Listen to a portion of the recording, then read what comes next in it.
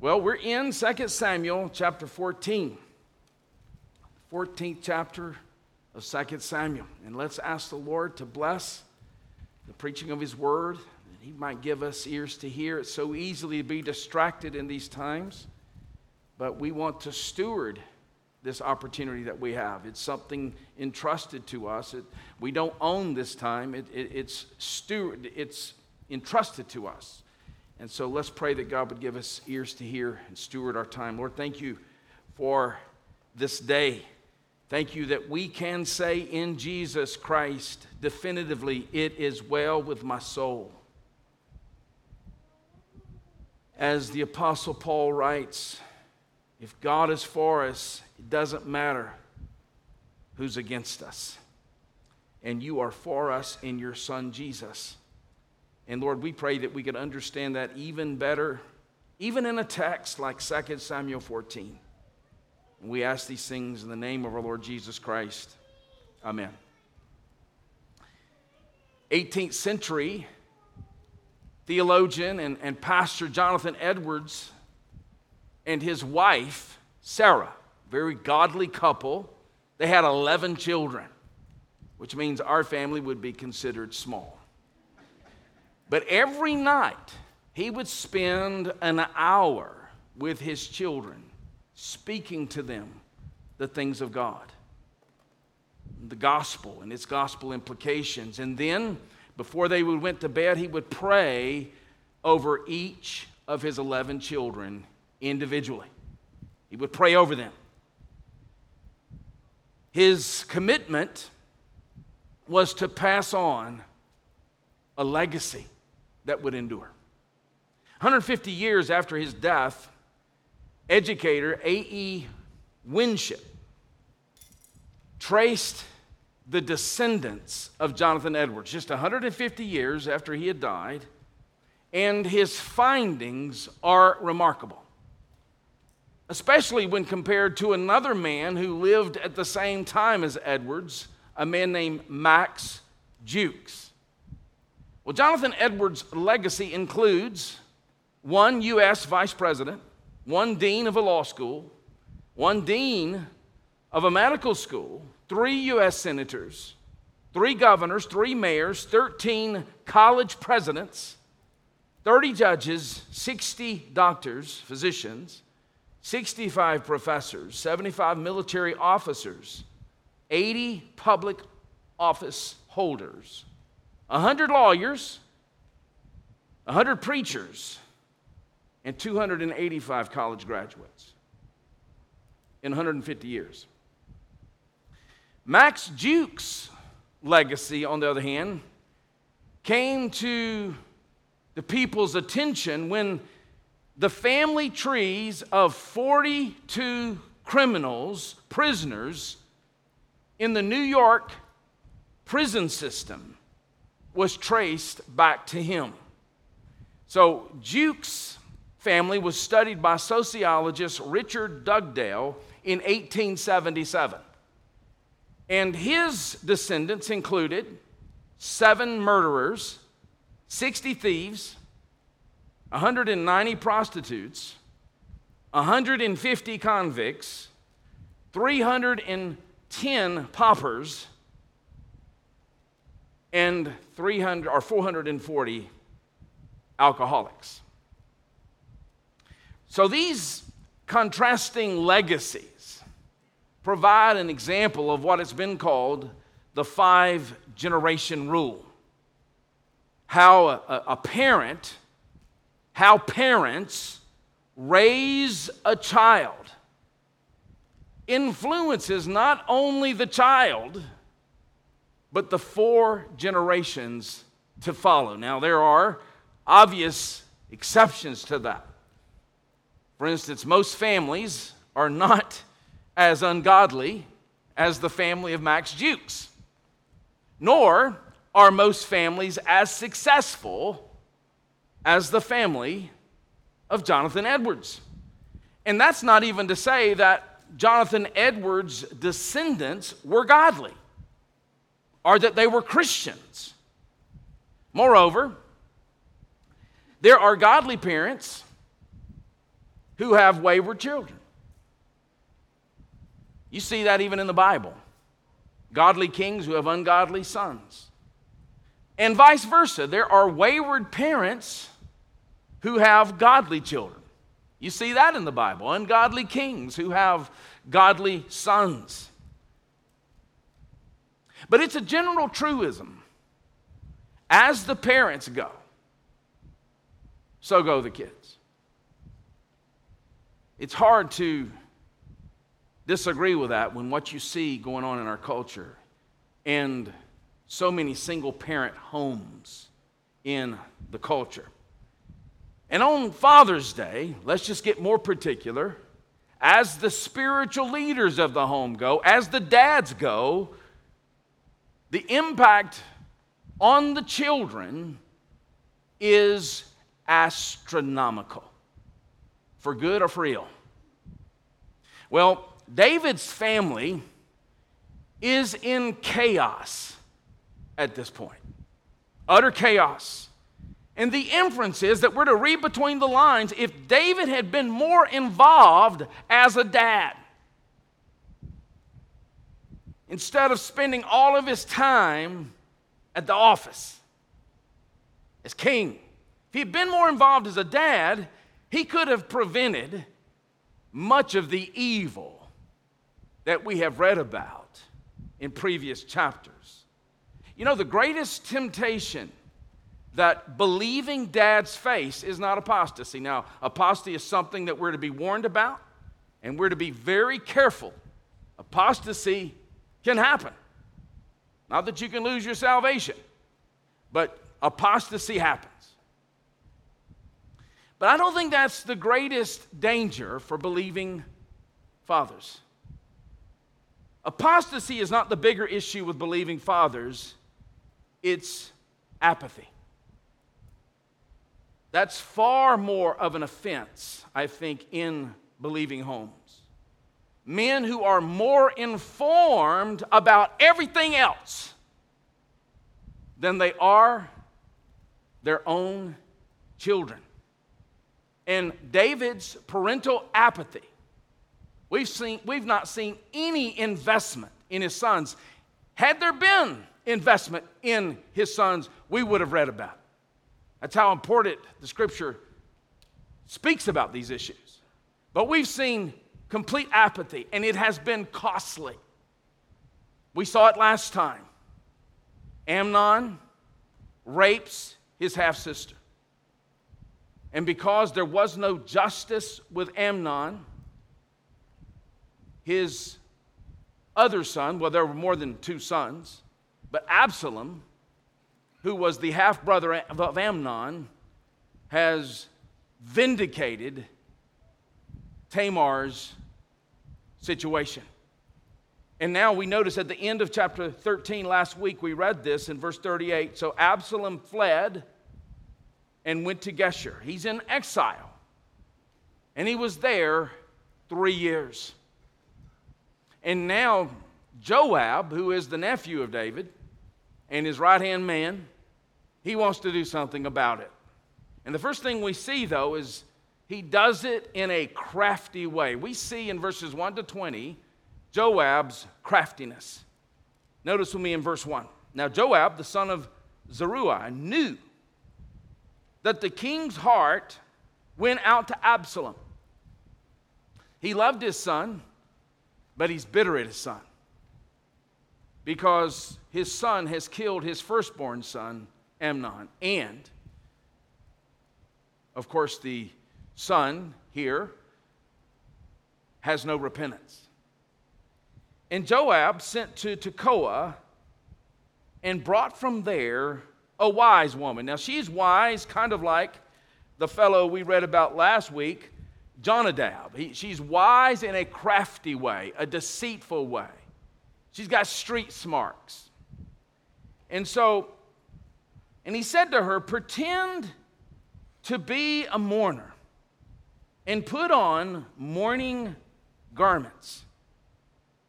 Do not anoint yourself with oil, but behave like a woman who has been mourning many days for the dead. Go to the king and speak thus to him. So, notice, this is important. Joab put the words in her mouth. Now, we don't know exactly what Joab's motivation was. Maybe he was just concerned about the stability of the kingdom. Absalom at this point would be the obvious heir after Amnon had been killed. And so maybe he's just concerned about the stability of the kingdom. And a son who's in exile is not going to do anyone any good. Maybe that's the motivation. Whatever the motivation is, he uses deceit to bring things about.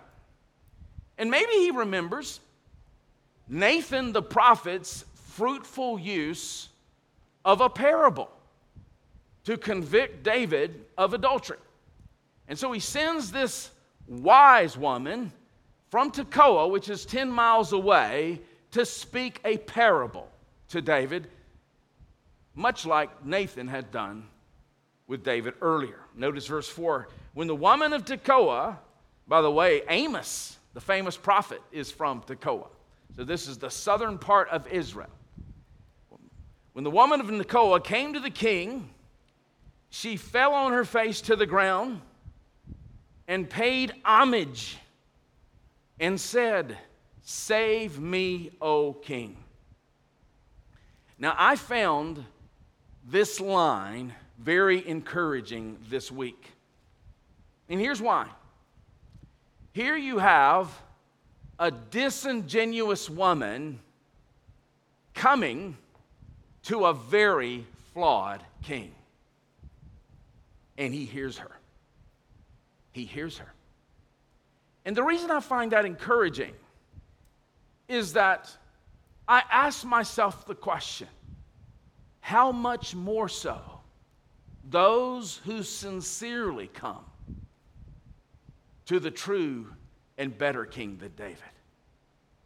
When we cry out, "Save me, O king." I found that encouraging.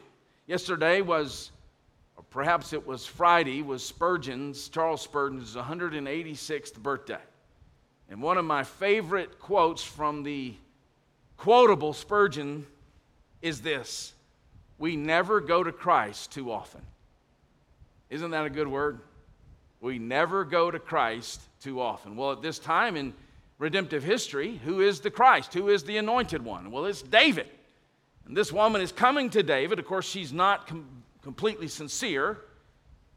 Verse 5, "And the king said to her, 'What is your trouble?'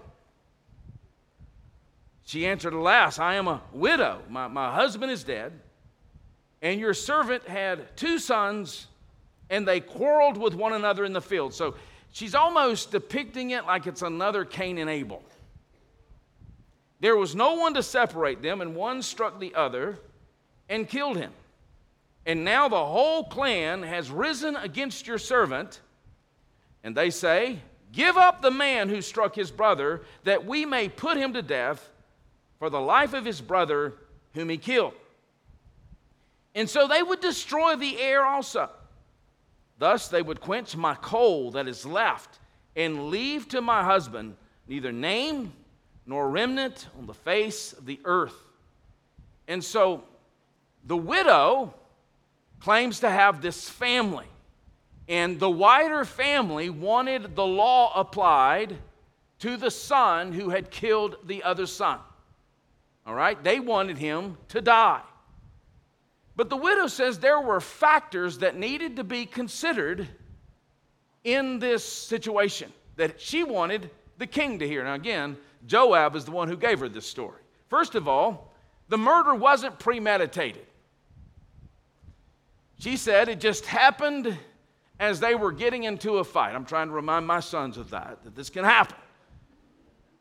And the law, under the Old Covenant, makes a distinction between murder and manslaughter. The law offered cities of refuge for those who committed manslaughter. Second, she says, the family, the greater family here, the larger family, was not interested in justice. They wanted the inheritance. Notice she says they would destroy the heir also. They figured if you destroy the heir, then the whole family would receive the inheritance. Third, she is crying out to the king here for compassion. She needs compassion. They would quench my coal that is left. Coal being the only thing left that warms her heart. Her surviving son. And then fourth, and this was very important in the ancient Near East, her dead husband would be left without a name. His name would not endure if his sons were all dead without families. Of course, this was intended to be a parable of David and Absalom.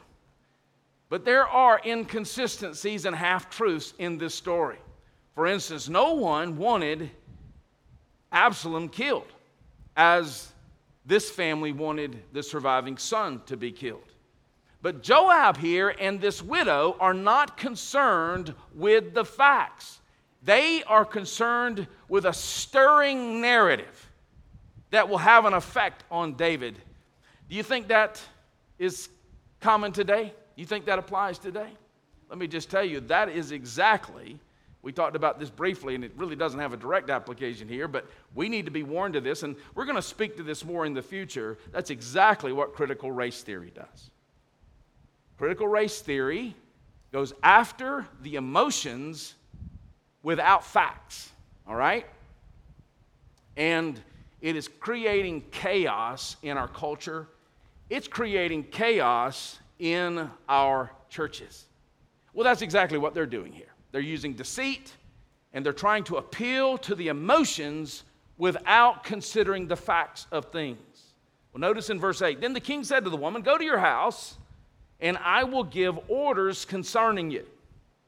And the woman of Tekoa said to the king, oh, on me be the guilt, my lord the king, and on my father's house. Let the king and his throne be guiltless. Of course, the concern here is that the king may believe that it is wrong in allowing the son, in this case, to go unpunished. And she says, so may the guilt fall on me and on the family and not the king. Notice in verse 10, the king said, if anyone says to you, bring him to me, and he shall never touch you again.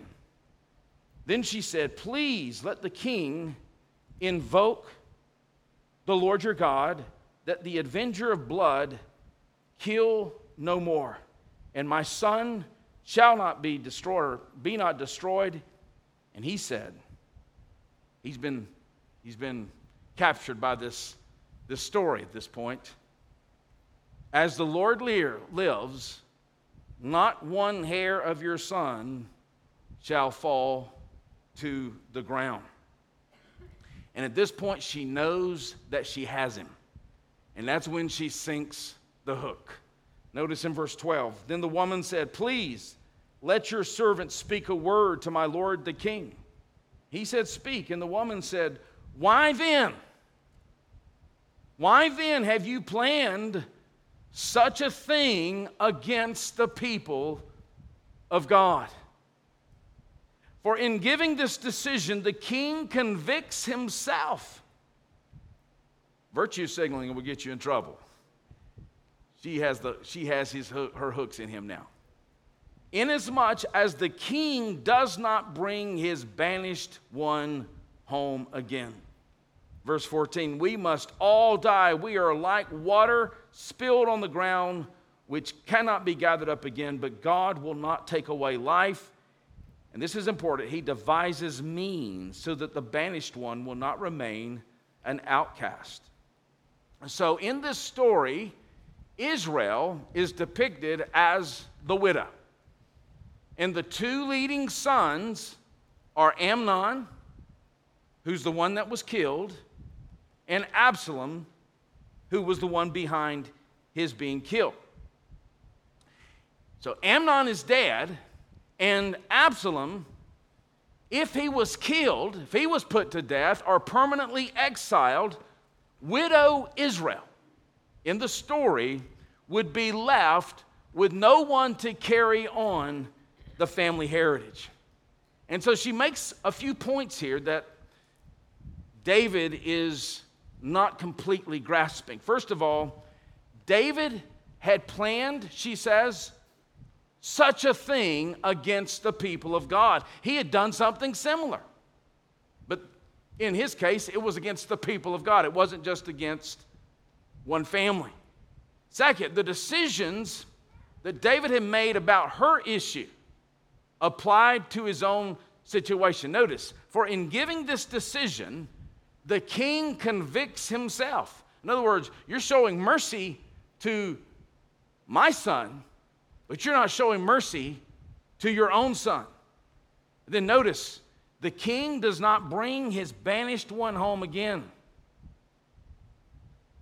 And here we see the misdirection of half-truth, by which her story was so different from the truth-bearing story that Nathan spoke to David. When Nathan came to David, it was all truth. And the Lord used that to bring David's repentance.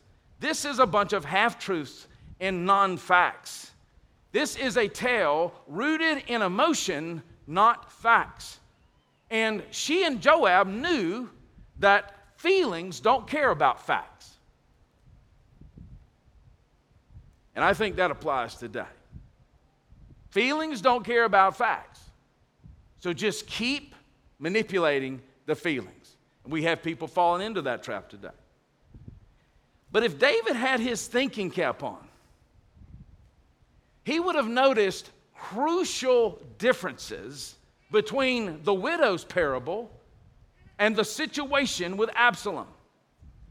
In the widow's parable, the son accidentally killed the other son. In the real situation, the real facts of the situation, Absalom had premeditated a murder on Amnon. Secondly, we could say here, notice it says, she says, we must all die. What she's saying there is nothing can bring the dead son back. Nothing can bring the dead son. So what good would it be to kill the other son? But all of the widow's craftiness here is summed up in this last part of verse 14. Now, this is a beautiful text if we bring truth to it. But she's using it in a crafty way. Notice at the last part of verse 14. God will not take away life, and he devises means so that the banished one will not remain an outcast. Now, Absalom's subsequent history that we're going to be reading about is going to show us that true peace cannot be built on amnesty. What is amnesty? It is pardon without penalty. That's amnesty. True peace cannot be built on amnesty. Only justice can produce true peace. And yes, notice, God has devised means so that the banished one will not remain an outcast. He has done that in a glorious way, but not in the way that this widow suggests, where justice is compromised. What she was suggesting is that you minimize the demands of justice at the expense of love. That's what she was saying to the king.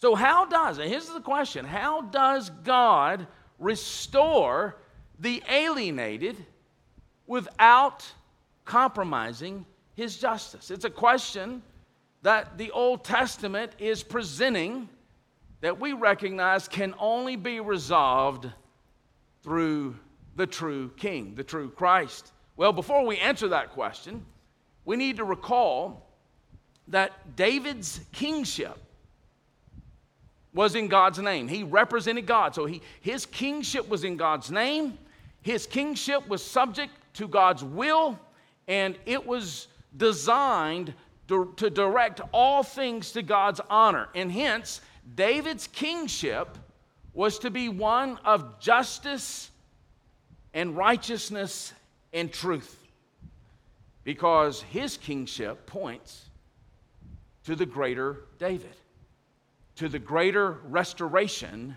that this king would achieve. And in light of God's saving work through the one in whom David points, Scripture sets forth three aspects of this restoration that's being compromised, at least potentially, by this woman and David's embrace of what she was saying. First of all, and foundationally, justification. What is justification? It's a term we use, it's a biblical term. It's an act of God's free grace, and it's an act of grace whereby God pardons the sinner of his or her sin and accepts the sinner as righteous in his sight because of the righteousness of the greater David, Jesus, which is imputed and credited to the believing, repentant sinner. And so justification refers to our legal acceptance under God's law. We must be legally accepted before this just king, this just judge.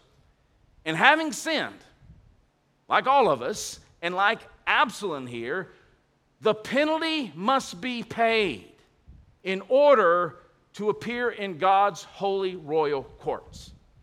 Of course, his holy royal courts, his justice and his righteousness was expressed through the Davidic king. But on the cross, after having fulfilled all the righteous requirements of the law, God in Christ obeying the law as our substitute, Jesus Christ on the cross satisfied divine justice for those who would trust in the Lord. That's why Paul can say, therefore, having been justified by faith in Jesus Christ, we have peace with God. Romans 5:1. Now, Billy Graham used to say that justification means just if I never sinned.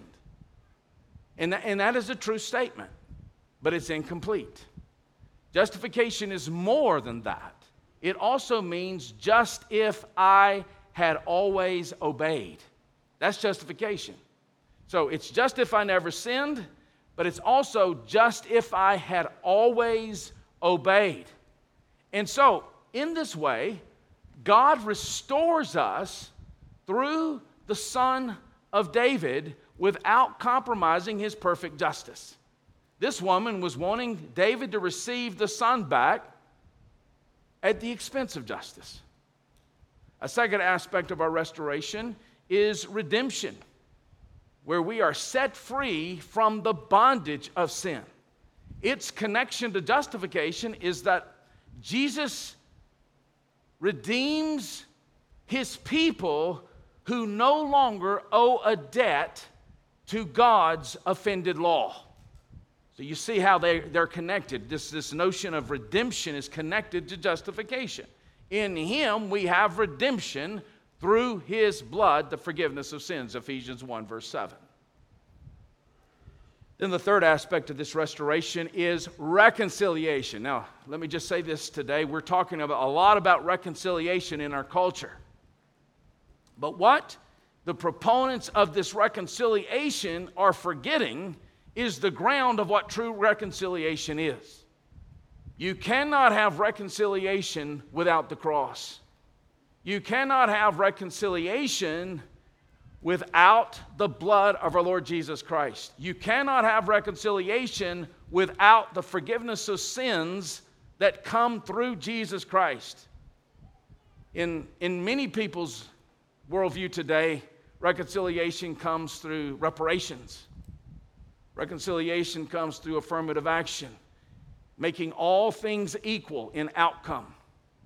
Well, true reconciliation comes through the cross. And once a person comes through the cross, there is reconciliation. It's nothing that needs to be achieved. It's already been achieved. And so reconciliation, which was lacking here with Amnon or David and Absalom, comes through the price that is paid. And so the greater son of David, and through him, the alienated sinner gains a comprehensive salvation that satisfies both the justice and the mercy of God and restores the bonds that were broken by sin. And this had been the means of David's restoration. Remember, after he committed murder and adultery, what did he say in Psalm 51? We looked at this psalm a few weeks ago.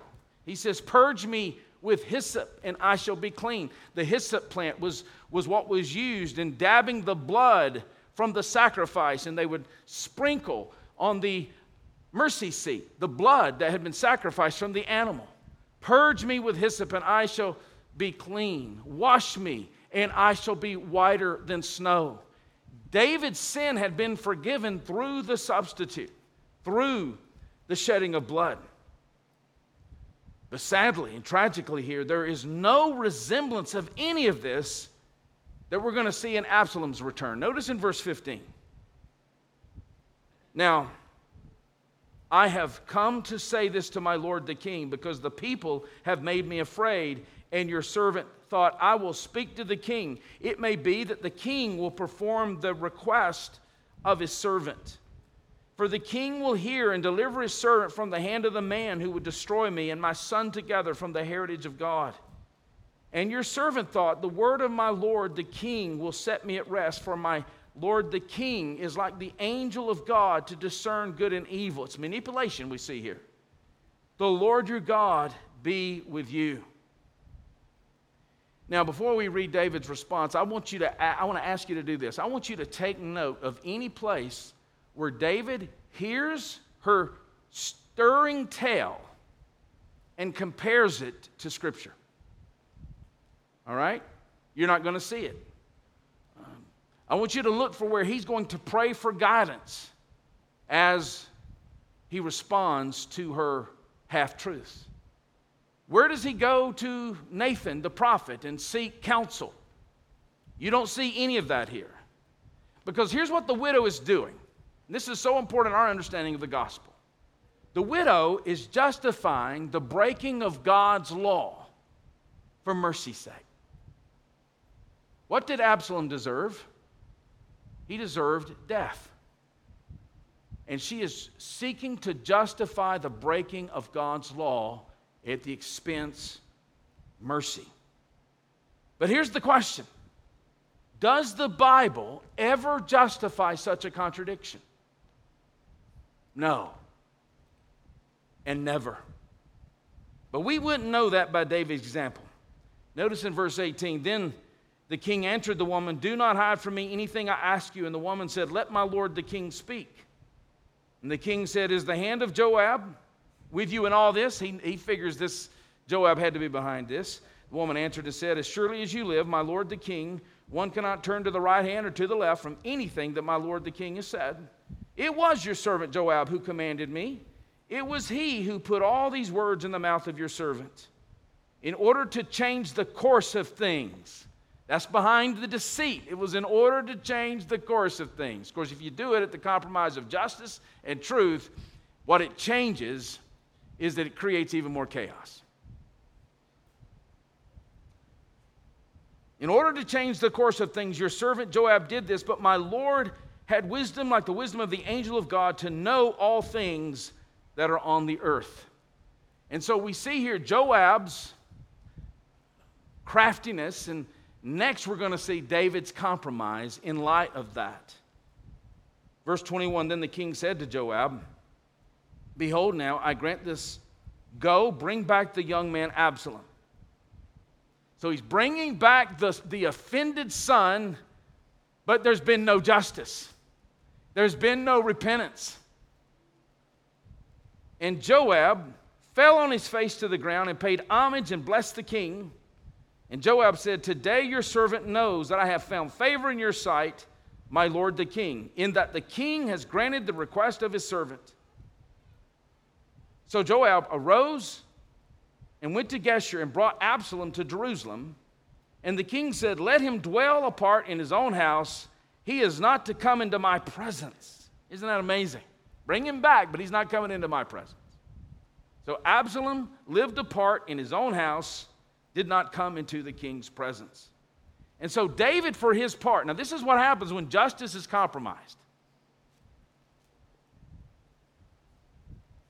David, for his part, couldn't bring himself to treat Absalom either as a murderer, therefore he did not execute him, or as innocent, and therefore he could not welcome him back. That is the situation when justice is compromised. Now let me speak here to an issue that I think may be confusing at this point. David's murder of Uriah, all right, demanded death. So why didn't David die? He didn't die because in that particular case, he was actually forgiven. And I think the same thing applies here. This is complex, but here's what I think is going on. Under the Old Covenant, the penalty for sins committed in a high-handed way. Now, what's a high-handed sin? It's premeditated. A premeditated sin where I'm going to do this ahead of time. I've thought about it, and I've planned it, I've plotted it. I'm going to commit this sin. The wages of high-handed sins was death. There was no atoning sacrifice for high-handed sins under the Old Covenant. The sin and the guilt offerings could only atone for unintentional violations that didn't entail a breach of the covenant. That shows you the limitations of the sacrificial system. And the people of God knew under the Old Covenant that the sacrifice of atonement opened a way of atonement in only a few cases. And for that reason, they repeatedly reached behind those sacrifices and appealed to mercy. Now, we know under the New Covenant that even that mercy came without justice being impugned. That mercy was shown, like in the case of David, because, as Romans 3 tells us, God was planning to satisfy his divine justice in those cases in the Son of God. But the few sacrifices prescribed in the law didn't cover the whole of life. That was the limitations of the Old Covenant. They didn't bring about true atonement, in other words. They served only to arouse a sense of sin in the people, and they were types, that is, they were pictures that pointed forward to a better and more secure and final sacrifice. And that's how David, the adulterer, and David, the murderer, was forgiven. So in humility, this broken sinner would look to God, and he would look to the greater sacrifice, though he deserved death. But there's no humility here with Absalom. There's no brokenness. And we see that in the final part of this passage. We've seen Joab's craftiness and David's compromise. The final part of this passage, it's not going to go away, is Absalom's contempt. Notice in verse 25. Now in all Israel there was no one so much to be praised for his handsome appearance as Absalom. From the sole of his foot to the crown of his head, there was no blemish in him. He appeared to be perfect. And when he cut the hair of his head, for at the end of every year he used to cut it when it was heavy on him, he cut it, and he weighed the hair of his head 200 shekels by the king's weight. I think that's a little over 3 pounds. Jewish scholar says that he would sprinkle his hair with gold dust that would weigh it down. Maybe that was part of the weight. And so when he rode on a chariot, he looked like a god. He looked like an angel with gold dust in his flowing hair. Such was his pride and his arrogance. Verse 27, there were born to Absalom 3 sons and 1 daughter, whose name was Tamar. He had named one of his daughters, or named his daughter, after his sister Tamar. She was a beautiful woman. I love Matthew Henry's thoughts on this text. Here's what he says. Absalom was a very handsome man. He had a very fine head of hair, and he had several children. But nothing is said of his wisdom and his piety. Now, we've already been reading about Absalom for about a chapter and a half without knowing this about him. We didn't know how good he looked, how impressive his outward appearance was. Why does the writer put it here? Well, who does this remind you of? It reminds you of Saul. Absalom has the character of Saul. In 1 Samuel 9, verse 2, Saul was a handsome man. There was not a man among the people more handsome than Saul. He looked like a king, but he did not have a Torah heart. And the writer here is signaling that's the kind of man that David has raised. The writer here is inferring that David had raised his sons the way many dads raised their sons, to find their identity in outward things, in superficial things, rather than in the fear of God. Absalom has no fear of God. And at this point, it has devastated the father-son relationship. Notice in verse 28. So Absalom lived 2 full years in Jerusalem without coming into the king's presence. So imagine you have a son or daughter that has been out of town. You've kind of been angry at each other. And you send out an olive leaf and olive branch, and your child comes back to Louisville. But your child comes back to Louisville, and you don't see the child for 2 years. That's the situation. Justice has not been satisfied. You cannot have peace without true justice, biblical justice. And that's the situation. And we can see how Absalom's return and his restoration fell short here. It was a restoration without justification. In other words, his legal status has not changed with David. David is the king. And his legal status with the king has not changed.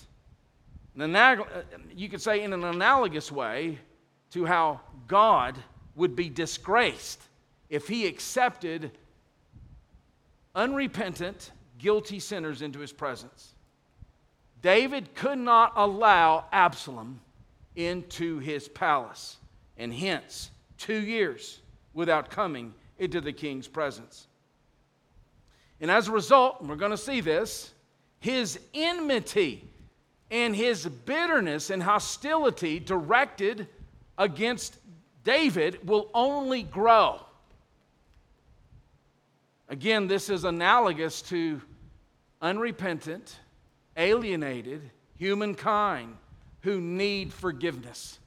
They want the benefits of God, but they don't want to do it on God's terms. All right? Now, from David's angle, he serves as a poor Messiah here. And Messiah is the Hebrew word for anointed one. He is the anointed one under the old covenant. He brought his alienated son home and yet leaves him in a state of disgrace. Remember, the king is preparing us for the greater king. This is a poor picture of the greater king to come. A.W. Pink says, nothing could possibly justify David in disregarding the divine law, which cried aloud for the avenging of Amnon. As chief magistrate, and that's what he is. He's not just the father here, he's the king. As the chief magistrate in Israel, David had set aside the divine law. You see that? Therefore, he must not be surprised if his wayward son now resorts to further lawlessness. You cannot have peace without justice. Verse 29. Then Absalom sent for Joab to send him to the king, but Joab would not come to him. And he sent a second time, but Joab would not come. Joab was very loyal to David. Then he said to his servant, "See, Joab's field is next to mine. He has barley there. Go and set it on fire." So Absalom's servant set the field on fire. Often children who are not receiving the love and the attention of their fathers will metaphorically set a field on fire to get their attention. It happens all the time. It happens all the time. Dad loves his work more than he loves me. Dad loves his hobbies more than he loves me. Dad loves all these other endeavors. Look how much time he spends on them while neglecting me. And they will set the field on fire to get your attention. Verse 31. Then Joab arose and went to Absalom at his house. And he said to him, "Why have your servants set my field on fire?" Absalom answered Joab, "Behold, I sent word to you, come here that I may send you to the king to ask, why have I come from Geshur? It would be better for me to be there still." In other words, you brought me back to Jerusalem, but I haven't seen my father. "Now therefore, let me go into the presence of the king, and if there is guilt in me, let him put me to death." And Joab went to the king and told him, and he summoned Absalom. So he came to the king and bowed himself on his face to the ground before the king. And the king kissed Absalom. So it's been 2 years since Absalom has been back in Jerusalem. 5 years since Absalom had killed Amnon. And 7 years since Amnon had harmed Tamar. It's been around 10 years since David had committed adultery and murder. For 10 years at this point, David's family and David's kingdom had been entangled in more chaos than David had ever faced from his external enemies. Let me just say this a moment. In a fallen world, there are oppressive people, and at times in micro places, oppressive systems. But those are never the ultimate issue. My problem is not outside of me. My deeper problem is inside of me. It's the human heart. Now, God may use issues outside of me to expose the real problem inside of me. One of the false gospels preached in many churches today is liberation theology. In liberation theology, the problem is outside of us, and it's an oppressor group. So if the problem is outside of me, then the gospel is a completely different gospel. The gospel is take care of that oppressive group. All right? But we see here the problem is not David's surrounding enemies. The issue is David's heart and Absalom's heart. No one's heart had been changed. Yes, it says he kissed Absalom. But this is reconciliation without justice. We're going to see it immediately in chapter 15. This is not true peace. This is fake peace. Again, problem with Dad's heart had flowed down to his family.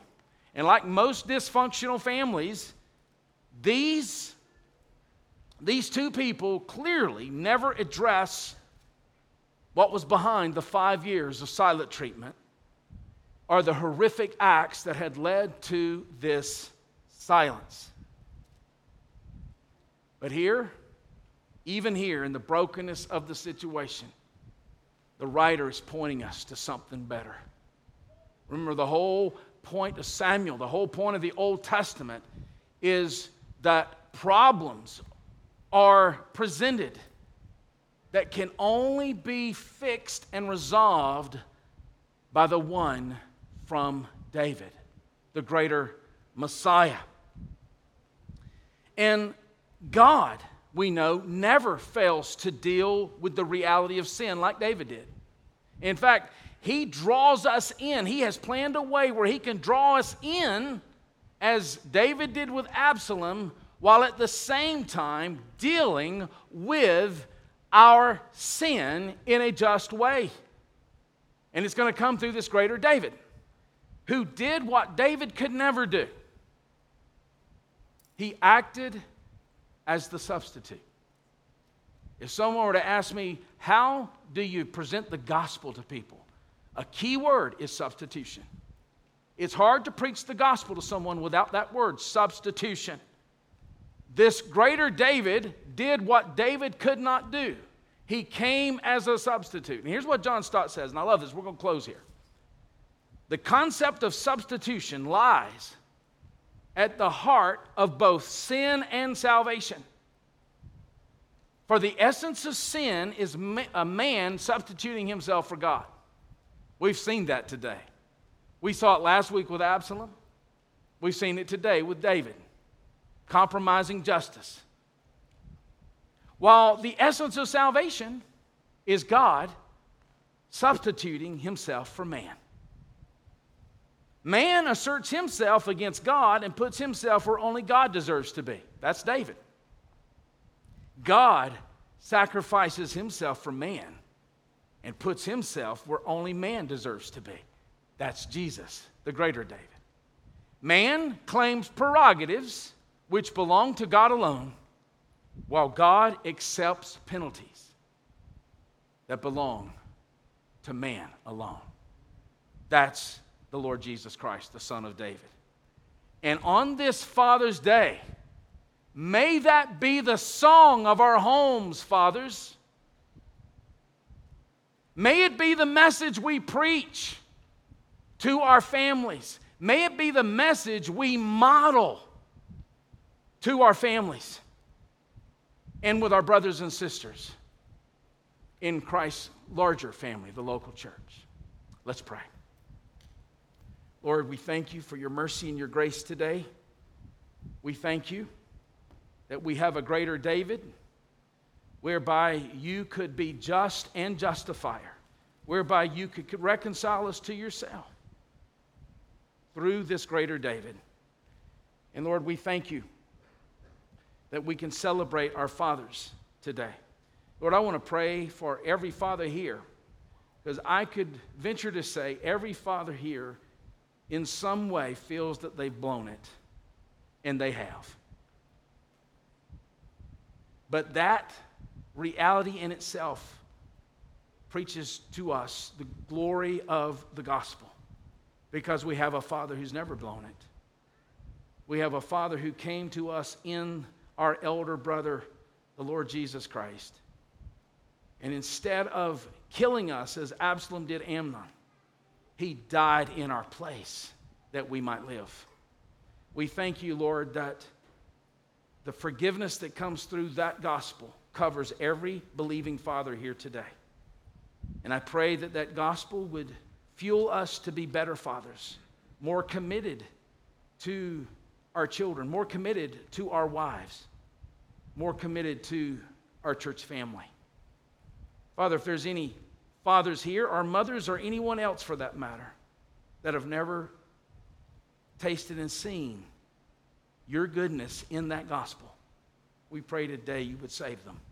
We pray you would open their hearts to your love manifested in the cross of our Lord Jesus Christ. And we ask these things in the name of our Lord Jesus Christ. Amen.